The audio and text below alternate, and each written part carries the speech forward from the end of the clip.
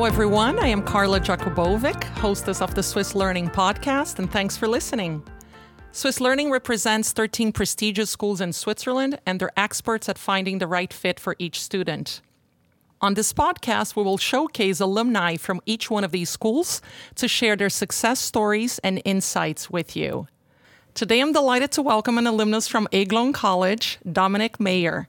Dominique, welcome to the show. Thank you, Carla, for having me. Dominique is a recent PhD graduate from UC San Diego, specializing in computer science, engineering, and technology management. His area of specialty was 3D computer vision systems, with a goal to create affordable 3D sensors for robotics and 3D scanning. Wow, I can't wait to hear more about this, but let's start with your education. Dominique, when you think about Switzerland, what comes to mind first? In Switzerland, the most iconographic thing are the mountains, right? Every time you go there, you think beautiful prairies, snow-capped mountains, glaciers, filled with fresh air and tranquility. So that's the first image that comes to mind when thinking about my hometown, Switzerland. Yes, if I close my eyes, I can still smell that crisp air. And how did you hear about Aiglon? How did you end up there? So actually, before Aiglon, I was in another school in Bilar. It's a primary school called Préféré, and most of my friends in that class were a little older than me. So they were, graduating and moving on to Aiglon, leaving me with the tough decision of, do I go to the public school system or do I continue and join my friends at Aiglon?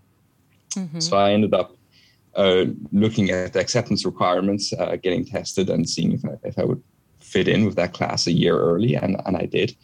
And then there I was. BPF1 was the first year I joined Aiglon, the youngest at the school, I think, ever, or one of the youngest. And I enjoyed it ever since.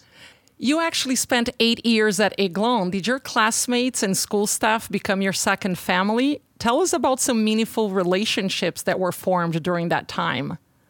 Yeah, so what's truly unique about Aiglon, and especially if you spend so many years there, is that you don't build just a few friendships. It's generations of friendships and family, right? So I started off in the junior school as a BPF student, then growing off in the first and second form. And, there you meet friends on expeditions in the class, and you really share every part of your day with these friends. And that's where you build your first friendships. That's actually where I met my best friend, Jan, and this continued then through senior school. And at senior school, right, you really mature your connections, your friendships. You have your house parents that become really important. So I had 3 house parents in total over my time at Aiglon. But then in the senior school, that's where everyone becomes really close family, right? That's when you go from a kid to being an adult, and that's where you build those lifelong relationships. And do you get to keep the same boarding family and boarding parents the entire time? Yeah, so you don't, right? So if you join at the senior school level, you do, so you can stay in the same house.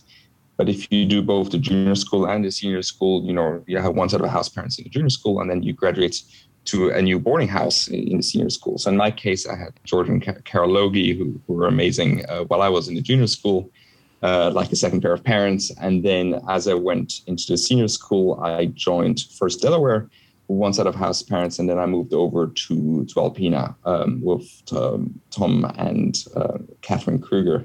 So it was really great to have, so many different second families right over my time at Aiglon.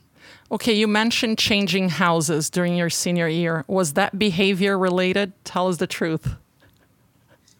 So most of my friends were in Alpina, and there's a lot of tension between which house is the best house. So I started off with Delaware, and I wanted to move to my friends and be closer with them. So I decided to do whatever it took to join Alpina, the best house after all. Right? So here I am graduating from Alpina. So yeah, it was with James Ray, and then it was Tom and Catherine Kruger, and I had a phenomenal time there. But again, all the houses are family, right? So you come from Aiglon, everyone's family. So that's important.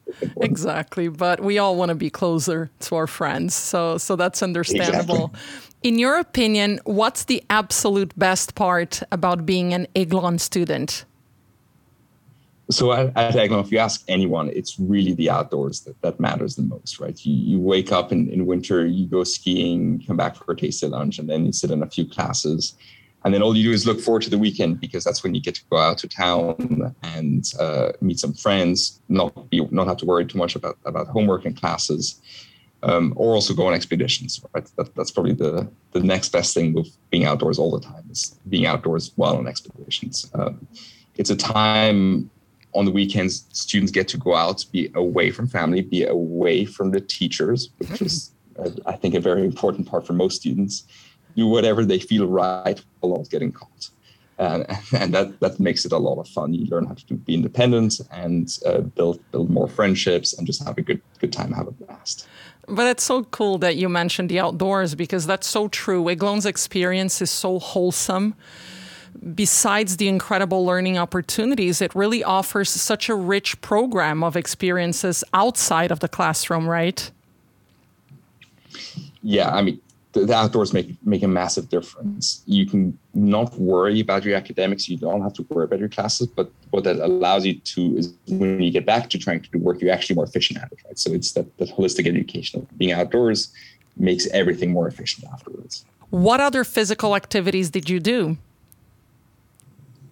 So I did everything that involved mountains, running up mountains, skiing, snowboarding, ski mountaineering. So that's when we put some skins under our skis and actually run up the mountain with skis on our feet. Bit of trail running, right? So the whole lot, and that was a real blast. I probably did some sort of sport activity every day of the week, as well as the weekends. So that means over 8 years, right? You build up quite a momentum of being outdoors and being sporty, which is really great. And you carry that with life. That sounds incredible. And during this time in school, were you already aware of your passion for robotics? Did you get a chance to explore this curiosity in school?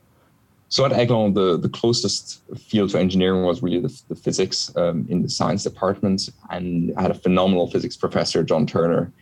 And that's where I think I really found the love of engineering, bit of physics, electricity, mechanical design, right? And that's, where I picked up the core foundations of my engineering skills. There was actually a pretty unique observatory we had at Aiglon, that's where I put to use some of my first engineering skills and started automating the telescope systems, the observatory dome, and you first got exposed to robotics, I guess, right? So it was this very unique environment I was able to play in and learn and develop my skills. That's so cool when high school projects or high school experiences actually end up coming in handy in our professional lives, isn't it? Yeah, and there's overlap to so many different things that you would never imagine there to be. So, robotics and telescopes and physics and cameras are all very similar. So yeah, it's a fun connection. Exactly. Besides physics, did you have any other favorite subjects? Yes, I was definitely always very science oriented. So I enjoyed the math classes, which got quite hard by the end of it with Tom Higgins, and then chemistry, a lot of fun in the chemistry classes, running experiments, misbehaving with chemicals. We never got much appreciation for, but it was a fun class. Then we also had a great economics classes. So that's I think the next most fun class I was enjoying. And Dominique, now transitioning to your professional life, of all the things that us laymen hear on a daily basis, robot surgeons, flying cars, etc., what are we closer to than people imagine? Yeah, so that's a great question. Robotics and self-driving vehicles, which I'll focus on a little bit, have been evolving over decades, right? And we've been hearing a lot about them recently, but there's also the reality is we're not seeing flying cars around our everyday lives, right? So looking back, Elon writes back in 2015, said, it'll only be a few years before we see self-driving cars autonomously driving everywhere.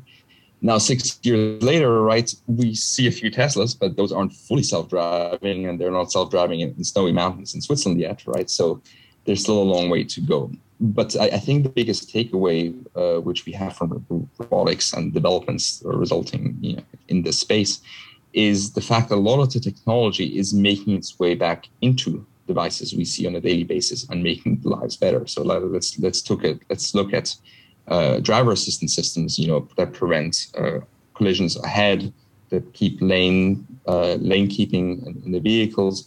Those are all technologies that have been greatly improved thanks to the development of autonomous vehicles, but that really affect our daily lives. Lives are being saved. People are really benefiting from this. So I think the adoption of technology that is resulting from these spin-offs, from these imaginatory technologies is the most tangible assets we can gain in society. And with robots more and more present in different professional arenas, what impact do you envision on the human role? The biggest misconception is that robots will replace humans. And I think that I need to emphasize that heavily, because I am a very large advocate for automation and intelligent robotics. So robots, or cobots, as I prefer to call them, are here to alleviate humans from repetitive and dangerous tasks. Right. So places where humans shouldn't be doing their work are the places we should be employing robots. Right. And it's a matter of building automation pipelines in our global processes that foster collaboration with humans. Back with the Industrial Revolution, right, we saw laborers transitioning from working in the fields to designing machinery. In today's world, we're just a step further. We're transitioning from building machinery to writing software that automates the building of machinery. Robotics will play a critical role in the evolution of human occupation this century, and I'm really convinced that the automation components will be a requirement for the sustainable future. So robotics is awesome, and we will continue needing it in the future. And that's a great point. As technology advances, sure, some jobs disappear, but new ones arise too. So I agree that technology shouldn't be feared. It should be embraced. And I love that you call them cobots instead of robots. Dominique, how does one raise capital for R&D projects which may take years to mature? If we look at technology development, we see many innovations, but always a few of them really make it out into the real world, really changing our lives. And I have to go back to the self-driving car example, right? If we look at the R&D cost we've spent as a society, we're exceeding $20 billion over the last decade, just in researching what we could do in the future, right? Yet we still don't see all these cars driving around autonomously on the streets. So I think it's important to say that society has learned to really prioritize capital towards early stage concepts, ideas that may have an impact in the future. And what we will see is spin-offs and specific parts of these technologies that will succeed and will make their way into the world, right? So VCs, angel investors, a lot of research funding across different countries really do focus and enable the development of concepts that are not market mature yet. And I think that's a really great thing. And in your opinion, what is something still considered impossible today that you think may be possible in the future? Yeah, so the physicist inside me has to shine here. By definition, most of our systems nowadays are still energy limited, right? So as we drive our vehicles, we need to refuel them. As we operate our laptops, right, we need to recharge them. So the biggest research topic, I think, in physics that'll have a breakthrough in society is nuclear fusion. So, right, once we're able to fuse heavier elements together, then we're able to generate energy perpetually, right? And that means that we are reducing our emissions, reducing our waste footprint, meaning that we can run more efficiently altogether, right? So that's the more specific way of technological innovation, which I really hope to see in my lifetime succeed. Dominique, people in your field have a very specific skill set. What are the challenges of leading highly intelligent teams? So I'm going to speak on behalf of, I guess, the engineers and the scientists, because on paper, at least, I am one of them. So wearing an engineering hat has a very strong pro because you can solve problems and you've been trained to solve problems diligently. But this also comes at a cost, right? Most engineers, or a lot of them, don't necessarily look at the problems from a human perspective, right? So, and I think that is the most important part of leading engineering, development, R&D, commercial endeavors, is to really be able to harvest the social components, the emotional components, and pair that with the engineering and science to make it a success, whatever that is, right? So I want to really emphasize that the human aspect to engineering is probably the hardest and most important that makes engineering successful. Dominique, what's the most interesting project you've ever been a part of? What's your proudest moment as a scientist? So a few years back, I was working with a bunch of archaeologists down in Mexico, and we had indications from satellite imagery that there may be an archaeological site or more than an archaeological site hidden in the jungle still. So what we did was to come out at the first expedition and fly a bunch of UAVs a few hundred kilometers out over the jungle to start collecting data, right? Just so that we can convince ourselves that there may actually be something out there. And then about a year later, we actually wrote up a National Geographic grant to go out there again, but this time by foot, to see whether there actually was something. And it turned out, there were two ancient Maya sites in the northeastern part of the Yucatan Peninsula that no one, in the modern world was aware of existed and that we set foot on, right? So really coming there was eye-opening that, using technology, we're able to actually discover, identify, and visit a site that was pristine. That is remarkable, being part of a team that discovered a new site. How cool. That's really awesome. And what's a dream project that you'd like to be involved in? One of the big application factors of some of the hard engineering skills I've been working on is really in the medical field, and that's a field I haven't been exposed to as much yet. I would really love to see myself entering that field, seeing whether some of the tech, algorithms, sensing systems can be applied to diagnostic imaging, tracking, and really trying to focus on what can actually save lives on a day-to-day basis. And that's really a field I look forward to possibly entering in the future. Dominique, we also hear you're about to launch your own company. What can you share about that?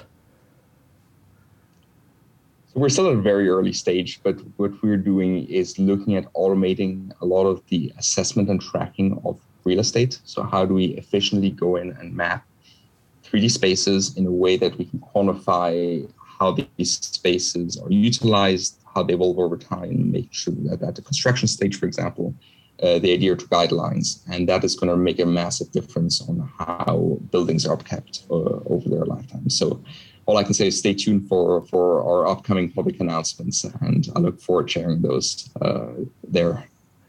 We sure will. When are you officially launching the company? So we've been in incognito for a few months now, but we're planning to have a launch early of next year, 2022. And then that's where we'll be releasing our first hardware product, and as well as part of our software pipeline.